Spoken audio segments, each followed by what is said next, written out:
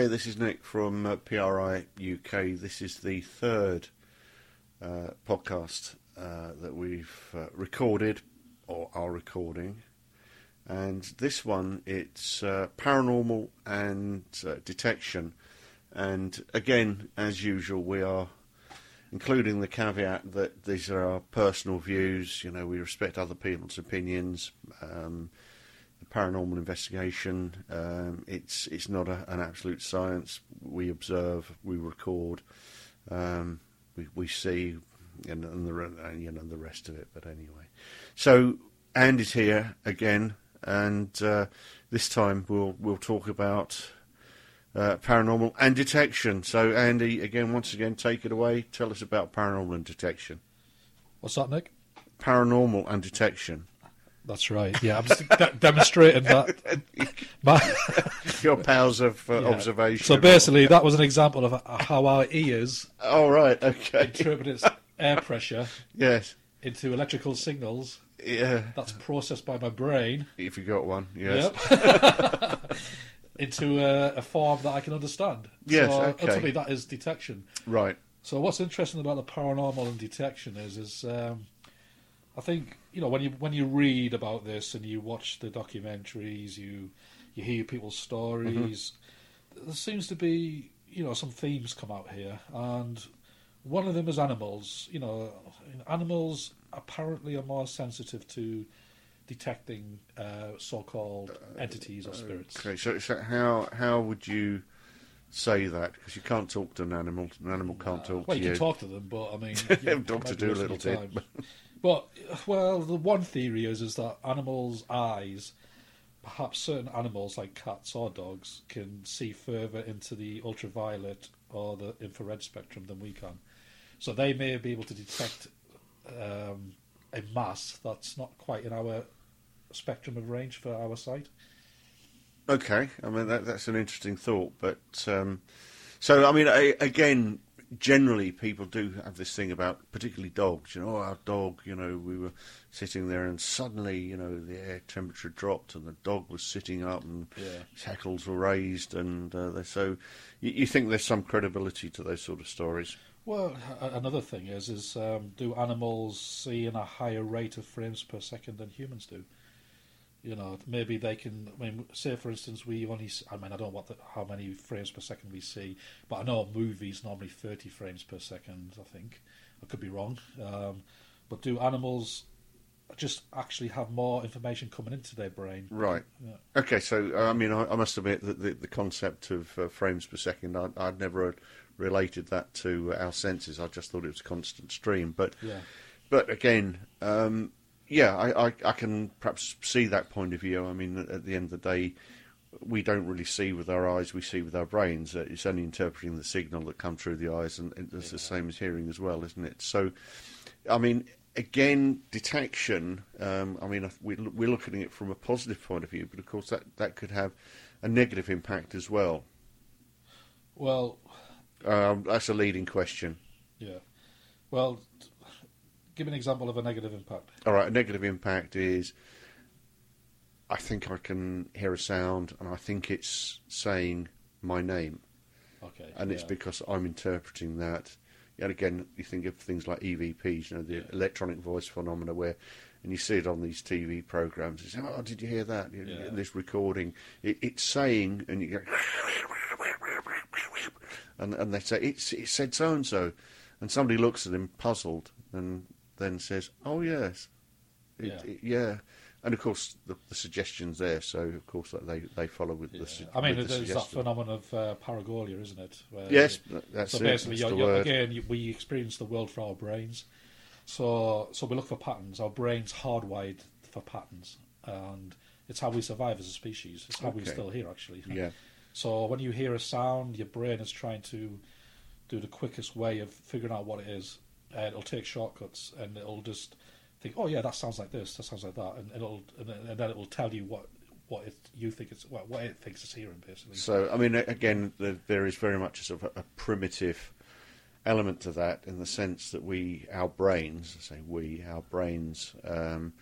try and make order out of disorder, and so therefore it will create a pattern that we can recognise, whether that's in the form of sight or sound. But well, you think about it. I mean, we really don't understand what reality is. All we do, I don't know what reality is for sure. absolutely. I mean, all we do is basically have this system called the brain, nervous system. We have the eyes, the ears, the smell, the touch, Yes. and all we're doing is that's just electrical signals going to the brain. I mean, the colour. I mean, when I tell you that that curtain is green, you see a different green to what I see. Well, you might be, yeah. By the way, I'm colourblind, so it's probably is bloody red. It's not a good example, Yeah, is it? Really, but yeah. So yeah. So well, the other thing is children tend to be more sensitive for paranormal activity than adults. That's a theme that seems to. It seems to be a theme, doesn't it? I mean, again, there are probably psychological factors. I'm not a psychologist, and everybody says, "Oh, you don't know what you're talking about," and they'll probably be dead right. But I always think in terms of children, not necessarily having life's experiences, so therefore everything to them is new. So as far as I'm concerned, they will, and we're hardwired for danger, as an animal. And I sometimes wonder whether this idea, that children are perhaps a little bit more sensitive, they're probably not as worldly wise, and therefore will be more fearful, perhaps, of certain things, and equally this idea of the friend, the imaginary friend. I mean, it's not an uncommon thing, and I don't think that that's necessarily anything to do with the paranormal, although a lot of people say that it is. Yeah, it's half and half, maybe. And I the don't counter know. argument that people will argue is, as adults, your belief system is formed. Your brain will block out information you just don't want to hear or see. It's a bit like you get set in your views as you get older. It's certainly like Britain's Got Talent. That's something I filter out. It's something that I don't want to hear or believe. But well, the other thing that is interesting is this thing about, I mentioned in an earlier podcast about seeing a shadow person out of the corner of my eyes. Yeah.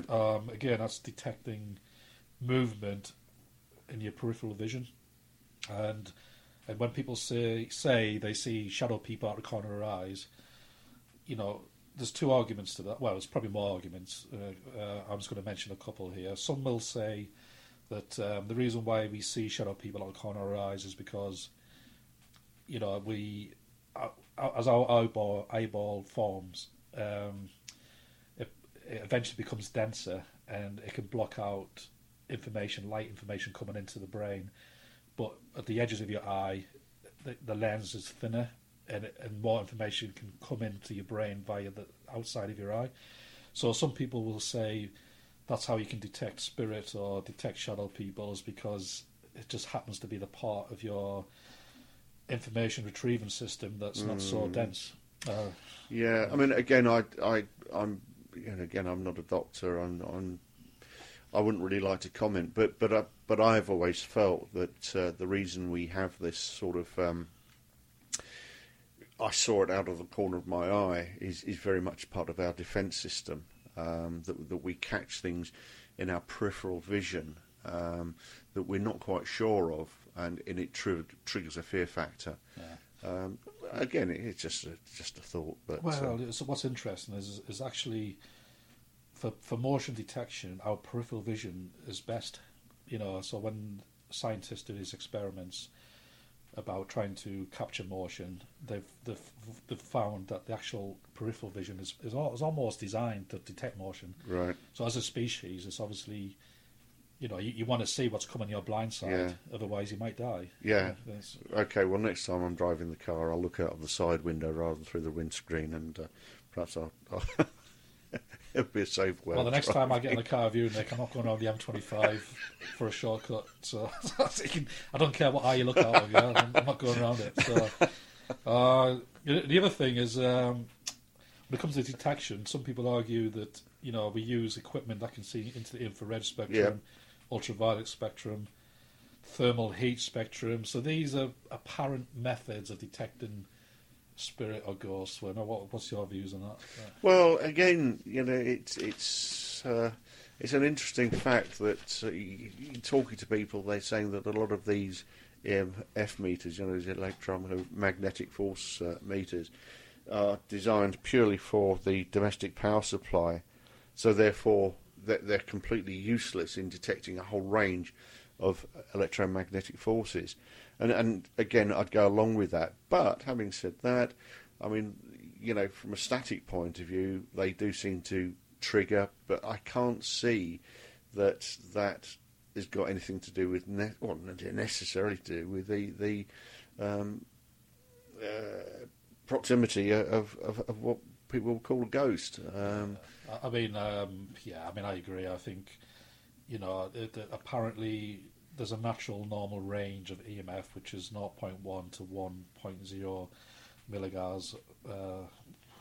I'm not a scientist, so don't even ask me what that means. But there's a natural range in the background already, and when that starts to flicker, especially these K2 meters are the flashing lights. They're so sensitive to. They're not calibrated. A mobile phone signal will set it off. I would say the only use an EMF meter would be with a tri-field meter for different currents of electric fields is that you can measure just how much EMF is coming off equipment in a room. I think that's the important thing. Yeah, definitely. Because there's a link between high EMF fields and its impact on the human brain. Yes, and I must admit I've experienced that. I've been in a basement of a building where the power supply came in. It's a fairly large building, and having walked past the meter board, that makes it sound as though it's one of those things that's whirring round and round, but obviously where the switches were for the incoming power and redirected the various parts of the building, and the thing nearly knocked me over, and I can't say for 1 minute that was a spirit or ghost activity. I think it had more to do with the fact that there was a high electromagnetic field around that particular input of power to the building. But again, a rational explanation. Who knows? Perhaps there was a ghost there trying to knock me over. But well, what's interesting is some people who report poltergeist activity or hauntings, if they get advice about unplugging all the electrical equipment in their house on a night, yes, they report that it dies down. Yes. So, one could argue it's the electromagnetic field causing the brain to, experience these things, or one could argue if it is an entity, they just don't have the power supply to basically do anything. Yeah. Who knows? But there seems to be a small correlation between that. The other thing about meters and measuring detection is temperature. There's this thing about cold spots. What's that about? Like temperature become colder. Well, I think the trouble is you see people and they're carrying these trigger-held devices. They cost, I don't know, a few quid, tens of pounds, or not even tens of pounds. They're measuring surface temperature, and yet they seem to think that they could be used for measuring air temperature. Complete fallacy. They look quite good. I mean, they look like guns. So I suppose the point is it does actually. But I don't know what they're shooting. But they're shooting themselves in the foot if they think they can rely on that to measure air temperature. Well, I think that's where the bullshit detector comes in, isn't it? Really, I mean, that's another form of detection is bullshit. Yeah. And I think if you have a group of people walking around with these laser temperature guns, thinking ghost busting, I would. In fact, they're probably more dangerous than whatever's inside your house already. To be honest. Well, I think the laser probably is, but yeah. The other thing is barometers. Yes. There's a link between air pressure dropping or increasing when a paranormal activity happens. I mean, what's that about? I don't know. Again, I mean, it's one that people sort of link, isn't it? I think that air pressure is probably more measurable in some ways than air temperature, but it's the reaction of the equipment and whether it's actually happening at the time was happened some time before, in the sense that you're not measuring it as it's actually happening. You'd have to have some pretty sensitive equipment to do that. So when people are saying, the air temperature's dropped or the air pressure's dropped, it hasn't happened at that particular moment in time. Yeah. So I think that can be sort of thrown out the window as a reliable source of information.